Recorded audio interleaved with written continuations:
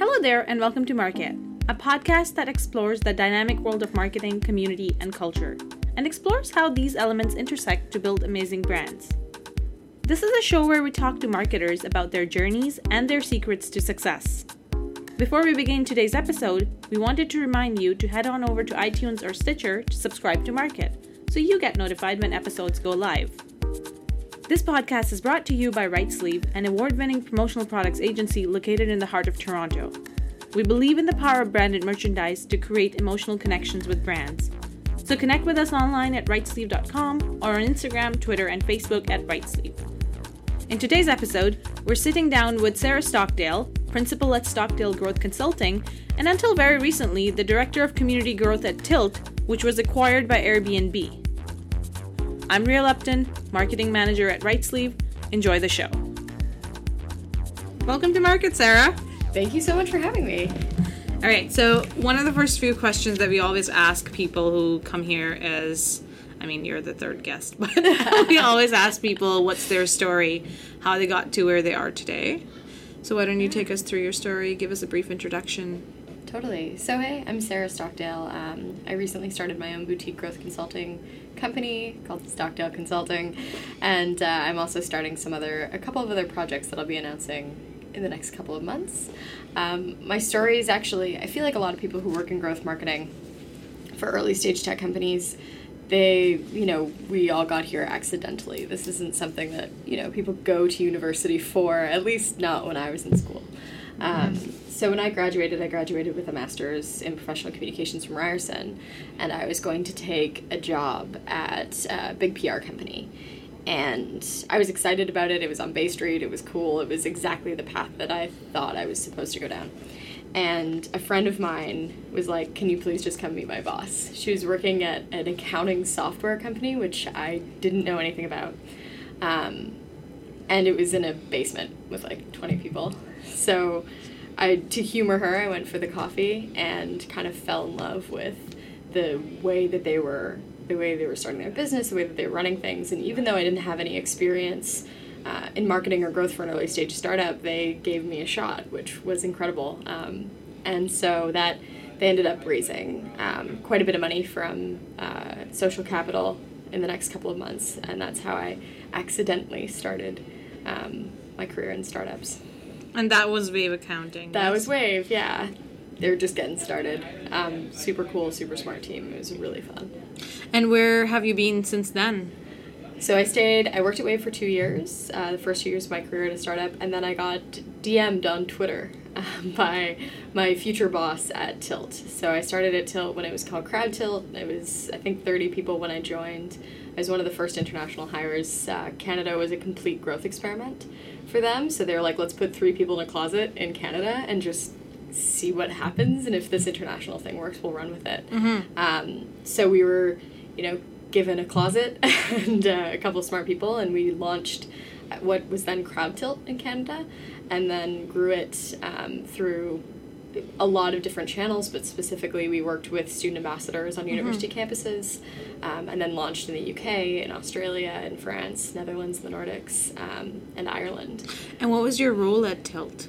So it started out as Growth for Canada, so basically an experimental role to see if we could grow via international. Launched that, grew Canada, we created a pretty incredible team in Toronto, and then I moved on to working on the global business. So I took over the community growth side of the business, so all of our ambassador work on university campuses in 6 or 7 countries. I have this little wallet thing that I think the Tilt team put together with the TTC map. Yep, that was my old boss, Tim Ryan. That was his idea. It was a fun little experiment. I was pretty new to Canada when I first got that. I still have it. And it's not like tattered and torn, so good job on the quality. Oh, that's amazing. Oh, that's so awesome. So how did you come up with an idea like that? Like, why did you want to do that that specific example as a community building activity? So basically we were just looking, it was kind of a press hacking idea. Okay. So we were looking at ways to get a little bit of press for CrowdTilt at the time, and Tim came up with like, hey, everyone loves anything to do with the TTC or anything that's like hyper Canadiana. So we were able to get that in Bloitio and a couple of like local Toronto publications, and basically it was just a brand building exercise. Like, Got it. Let's see if we can get some press. That's awesome. And tell us a little bit more about Stockdale Consulting and what that entails and, what's next for you. Totally. So I think one of the things that I found when I was going to events with people like you and and kind of working with startups in the space in an advisory or in a mentorship role, a lot of people would ask for my time just to help with their business or to look over their marketing plan or their 90 day strategy. And it's a gap that I saw in the market. Mm-hmm. So there's not a lot of people who have done a lot of growth work in Toronto, and there's a lot of exciting, interesting businesses that are cropping up. I know, we've talked about this in the last couple of years. This space has started to boom, and it was not, it was definitely not like this 5 years ago. So I just saw a little bit of a gap in the market till it was recently acquired by Airbnb, which was really exciting. So I decided instead of going to work for a big, amazing company, admittedly, but a very big tech company, that I wanted to start something myself. Mm-hmm. And I just saw kind of growth consultancy as a gap in the market in Toronto and a way that I could help. Just out of curiosity, like why, starting your own business is a big decision. Yeah. You could have chosen to stick it out with maybe moved on to Airbnb. Yep. So what was that decision, what was your thought process to kind of okay, I'm going to do and, go and do this and launch my own business? Totally. Well, it was scary. It still is scary. I think it never stops being scary. I've talked to a couple of my friends who are founders of businesses about this. But I caught the bug. I've been around entrepreneurs for the last 7 years. And to be honest with you, I've been working my butt off. I've been just grinding and hustling for the last long time, and I was looking for a little bit more balance. I want to go to yoga in the afternoon on Tuesday, and this will allow me to do that. And it'll also allow me to work with more than one incredible entrepreneur, so I get to see what the space is like in Toronto now. So you're hoping for a work-life balance. Good luck. So somebody on Twitter asked us, that's with the same line of thought as what we're talking about right now, is what is it like to jump from having a stable full-time gig to being an influencer who has to build a new brand, a new company, and a name for themselves? Okay. And does your brand as Sarah Stockdale help you build your business, or do you, is it totally starting from scratch? I've been really lucky, to be honest. I have, wonderful people in the tech scene in Toronto, but also in San Francisco, who've been incredibly helpful getting, the process off the ground, mentors, advisors, people introducing me to incredible startups. So I feel like I've been very lucky in this process. She also works really, really hard. I work very hard, yeah, but people have been phenomenally helpful and wonderful and just generous with their time. Mm-hmm. It is terrifying, for sure, absolutely, very scary, but I've always liked building things from nothing. That's the first two companies that I started with were, I started under 50 people. I was always kind of right at the beginning. I like to build, so I just get to build for myself, which is scary, but it's also really exciting. And how long have you been thinking about having this own consulting company? Girl, forever. For a very long time. I've been annoying friends and mentors with this idea for a long time. And there's also a couple of things in kind of the tech education space that I've been interested in for a long time that I'm going to be dipping my toes into. That's awesome. That I'm really excited about. And we're excited for you. I am excited for you. Thank you. Awesome. So, we've talked about your career and how it's moved from communications. You said you went to Ryerson for a professional communications degree. What is that? That's a good question. It sounds so formal. Professional communications.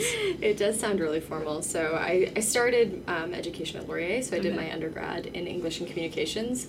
And when I graduated, I didn't feel like I was useful. To be honest, that's not a good feeling. I could have written you a really great essay, but I didn't know what else I was supposed to ask people for money to do. So that's why I went to Ryerson. It's more of a hands-on school.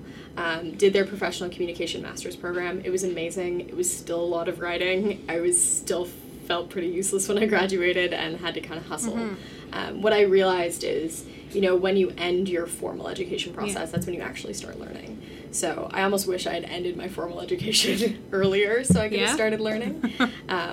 But I feel like people kind of put their life into phases. This is your learn phase, and then this is your work phase. Yeah. And really, they're just one giant learn phase. Okay. So if you're worried about what degree you're getting, or if you're worried that you're not going to get a job at a startup, that's, it's kind of irrelevant. You have to get out here and show that you can build something. Yeah. So you talked to us about the story of, like, you meeting the team at Wave, but were you ever, like, scared that, oh my god, I did a communications degree and now I'm going to be a growth person, whatever that means? And also, like, keeping in mind that when you started working at Wave, which was about 5 years ago now, growth was still a very, like, it was a very buzzwordy kind of, it was a buzzword. Yeah, totally. It was. Call it what it was. Is still a buzzword. Still a buzz term.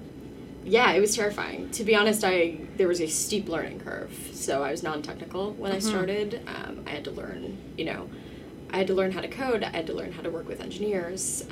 I had to learn what growth was and how it could be applied to different kinds of startups. I worked with a whole bunch of different amazing, incredible early kind of teachers. So one of the guys who heads up data analytics out of Seattle for Microsoft, he was one of my first friends, and I learned a ton from him. There was a lot of amazing engineers who lent me their time, so I was able to get up to speed. I was also, as you were when you were starting out of the space, I was going to events. No idea. Going to events every night of the week, trying to meet people, trying to learn more. So, and I met you at an event. Yeah, we met at an event ages ago. Yeah, you hosted Girls in Tech Toronto at the Wave office. Oh my god, that barbecue on your rooftop patio, that was amazing. I still, talk about it. Oh man, that space was awesome. We struggled to get people out to Leslieville, so we would, lure them with that patio. So, talk to us about influencer marketing. Totally. What is it? How did you get, involved in it?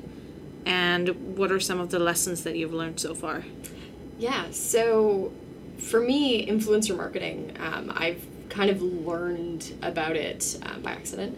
So working at Tilt, we were focused on a university student demographic. College students care if you don't pay them back $10 for the internet bill. That is something that they will think about and worry about. So we were solving that problem for them.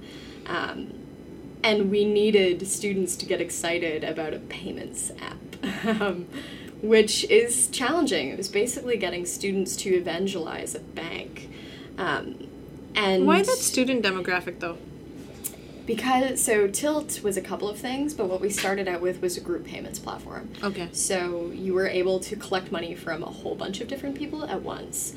And while you and I might do that for, a cottage weekend or, summer trip or something. So fancy. University students are doing it. They're doing it for keggers. They're doing it for their internet bills with their roommates. They're the people who are, they live for sure with a tiny group of their friends. And $10 around people. is 2 meals. Yeah. Oh, yeah. When you're a student, you care if you don't get paid back that money. Yeah. So they were just the demographic that was using Tilt constantly. Okay, so it was more of an organic kind of. Yeah. We tried a whole bunch of different target markets, and students just, they were, innovators in the fact that they were willing to put their credit card into this thing called CrowdTilt, and B, they were just collecting money with their friends way more often than people who were in their later 20s were. Okay. And so you started out doing influencer marketing with them. How do you a lot of brands try to do influencer marketing, but then people fall off the bandwagon or they're not interested. How did you keep that interest alive? So it was hard. At the very beginning, I was, I brought on a bunch of people that I babysat. I was just looking for people who were still undergraduate students, and we were getting really scrappy about it. And I was lucky to find a couple of amazing influencers, right? Kind of early days who helped me build it. But you need to connect in a very human way with your audience. So a lot of the time people, ask me about random products. Hey, should we have an ambassador team? Should we have an influencer marketing program? And it really is do you have a story that is human enough that will create enough excitement and connection with potential influencers that they're going to evangelize your brand. Like, we had students for Tilt taking Tilt flags up Kilimanjaro. We had a guy get a tattoo. We had a kid create a headboard out of our logo. People were really excited about what we were doing, and that's because we crafted a story that was very powerful and could connect with students, which is that we were going to change the way that people and money and relationships happened. And we had a lot of interesting case studies. There was a guy in Oakland who crowdfunded private security for his neighborhood and dropped the crime rate, and that created a viral effect in different neighborhoods and dropped crime rate. We had really interesting stories that we could get people excited about. Yeah. And do you think that that's because that Tilt was able to do this because it had already built a very strong brand? We kind of built our brand with the students, to be honest with you. They had no idea who we were. Like, when we landed in Canada and we were putting out Facebook ads of this thing called CrowdTilt, like, we had no brand equity in the space at all. Like, no one knew who we were.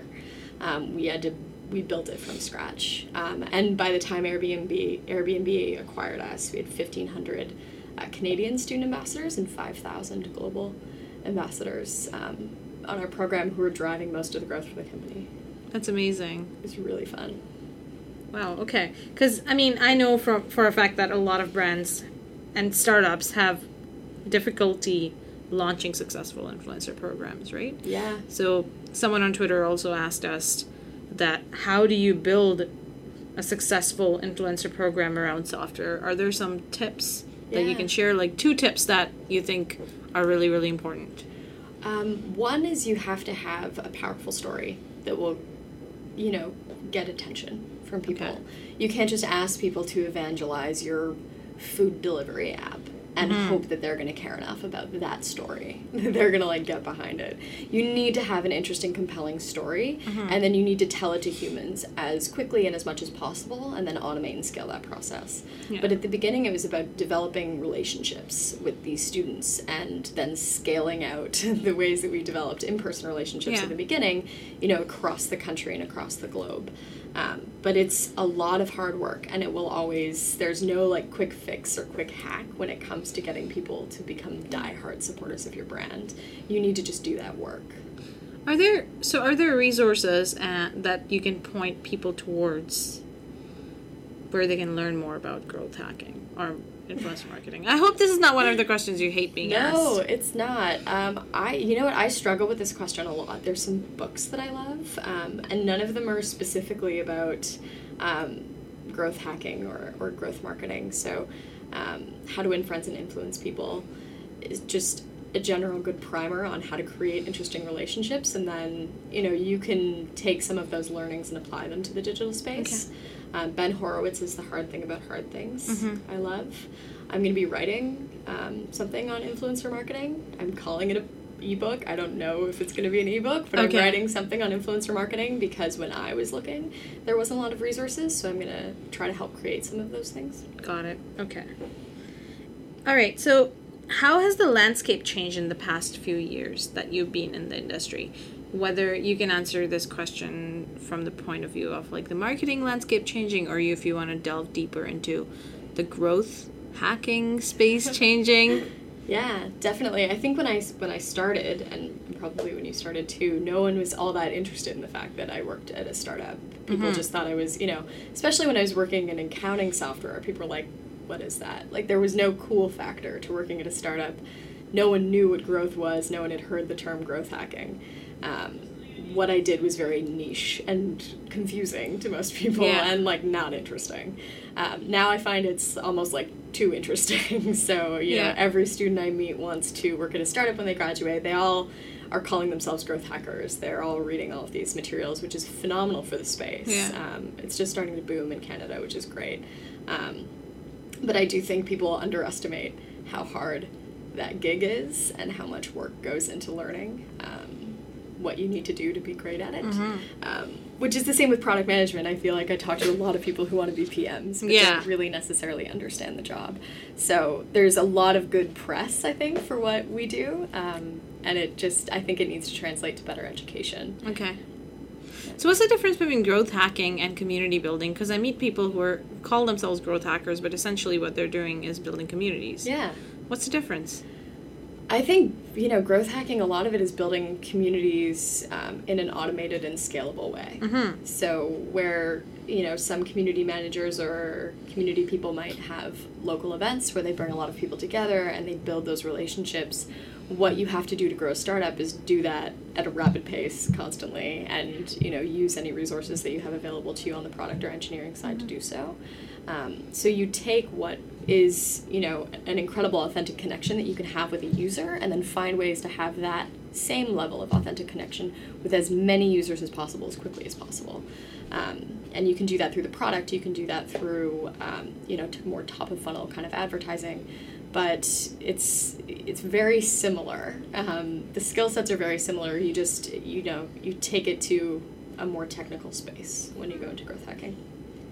What are 2 questions you hate being asked when it comes to growth hacking, influencer marketing, or just marketing in general? Because you've had quite the career, so I'm sure people come up to you for advice, and I've heard you in a lot of panels. So there must be questions that you're like, oh my god, not again. I think one of the things, and I think this is one of the problems with the term growth hacking that people hate, is the word hack means, so many different things, but what it can mean is like quick fix. So I get a lot of like, oh, what like fast hacks can I use to grow my startup? Like, what have you used that have worked really well? And like, I don't know your startup, I don't know your space, I don't know, your stage. It's really hard to give you any sort of, super broad, super general advice that'll be useful in any way to you. But also, there are no quick fixes when it comes to growth. People talk about how Airbnb did that Kijiji hack where they like messaged a whole bunch of people on Kijiji or Craigslist who were selling or were renting out their apartments. That is an incredible growth hack, but that is probably one of 1,000 things they tried over a 3-month period that didn't, one of 1,000 things worked. Yeah. There are no quick fixes for your business. No one has ever found that to be true. Growth hacking or growth marketing is challenging. It requires resilience. It requires constant experimentation, aggressive measurement. You need that kind of person who, they come up against a wall and they find a window or they find a way to break down that wall. They don't give up very easily at all. And the term hack doesn't really work when you're talking about creating sustainable growth levers that compound over time. So that's one. What's the second question? The second one? Oh my gosh. Anything general about social media. What should I do with social media? When people say the term social media, like they're talking about so many channels. They're talking about so many different, ways of marketing and communicating to users. And it's just too broad. It's too general. It's not a useful question, I don't think. Mm-hmm. Marketing yourself versus marketing for a brand.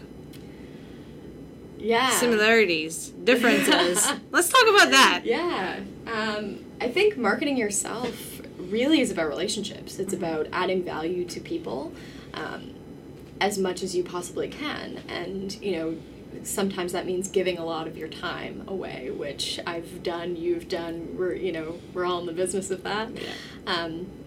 But I think your personal brand is about authentic value-added relationships that you can have with as many, interesting people in your industry as you can. And then, any opportunity that you get to help in a more public way is always helpful. So if you can, speak on a panel or if you can speak at an event or help with a student conference, that will help you just kind of build your rapport. With the startup, it's very, it's very specific to the product and the field. You have to look at, what market makes the most sense for your product. What's the return on investment from super specific user groups? How quickly can you build that brand with that audience? But again, it's about relationships. It's just en masse versus one-on-one. Yeah. In both cases. Good answer. Okay, next question. So you've worked with big startups, you've worked with Canadian startups, you've worked with US startups, and we talked about how this question is asked a lot, but it's a good one though. But I feel like a lot of people in the industry and the community are still interested in this topic. What was the difference between working for such a homegrown Canadian startup versus working for a US-based startup? Yeah, budget definitely. differences? Definitely budget differences. I find Canadian startups are more conservative, which can be really great when it comes to wisely spending investment money. It can also be a hindrance when it comes to how much fire to pour on growth, how many risks that you allow your team to make. I find we're very risk averse as Canadians, very conservative, which, you know, is a benefit, but it's also a drawback in some ways when you should be taking big bets and, you know, you're choosing not to spend that money or hire those people. With Silicon Valley companies, it's all the things that you see on the HBO show. So there's a Sonos in the bathroom. There's like 5 different types of like raspberry, mango, pineapple, vitamin waters in the fridge. It's a lot, especially when you've worked for a company that, you know, there's Dunkaroos in the cupboard maybe, but now you're getting all of your meals. And, you know, all of this, you see all of this kind of this like wealth of resources that happen with the U.S. and the ability to take bigger risks and to spend more money. But I did find internationally we still acted like Canadians. We kept our budgets low. So if you could work for any company in the world, not the ones you already worked for, who would it be and why? Yeah, it's a really good question, and I'm going to answer it kind of strangely, I think, maybe. I think I'd have to make a career change in order to actually work for this company, but since I was a kid, I've wanted to work for Pixar. I think in another life, I'd be writing stories for, like, cool animated features. It's just an incredibly creative space, and I would love to be a part of that kind of, like, childlike wonder creativity. That's awesome. What's your favorite Pixar movie? Oh, that's such a hard question. I have so many that I love. My favorite right now is Moana. I just watched it. It's incredible. I haven't seen it yet. Don't spoil it for me. Oh my gosh, you need to watch it. It's amazing. I love everything they do. Awesome. If you could have brunch with one marketer, growth hacker, influencer, right? I feel like I have to say that over and over again. Who would it be and why? Yeah, that's a really good question. Dead or alive? Dead or alive. Oh my gosh. No, alive. Very much alive. Alex Schultz, who's the VP of Growth at Facebook, he came in and spoke at Tilt, and he was incredible. He was extremely just focused and bright and had a really great warm energy, but was also very focused on retention, which I think is a piece of growth marketing that people don't focus on enough or think about for their company. And I've listened to him speak. I've watched tutorials where he's taught classes. I just think he's someone that, you know, we can all learn a lot from in this space in Toronto. Mm-hmm. And so we're coming to the end of the podcast. The question I have next for you is if there's any advice you could give to people who are starting out in the industry, what would it be? I would say a couple of things. One is don't limit yourself based on what you went to school for. I did a talk called What Do You Do with a BA in English? Because it doesn't matter. It doesn't matter what you went to school for, but it does matter how hard you're willing to work and how much you're willing to learn outside of that formal education. So hustle, take jobs, prove you can build something. I've had Rotman MBAs ask me, you know, how do I get a job at a startup? And I don't care about the MBA. I care if you can show me something that you've built from nothing. That is the most important skill that you can have. So build as much as you can and invest time in people. So get out, meet as many people as you possibly can, and really add value to those relationships. Networking shouldn't be something that's like a surface level, shallow end kind of conversation. Oh my God, I 100% agree with that. You know, you need to build authentic, real connection to people. You need to add value to their experience, and you can't be crappy about it. Don't just go. Yeah, don't just business card. Precisely, that's what I was gonna say. Don't just collect business cards. It's not like a competition. Like even if you can establish 2 great connections at an event that you went to, that's more than enough. Absolutely. Rather than 100 business cards that you collected at a conference. That's not, what are you going to do with all of those business cards? You've added no value to the experience of those 100 people. Add them all on LinkedIn.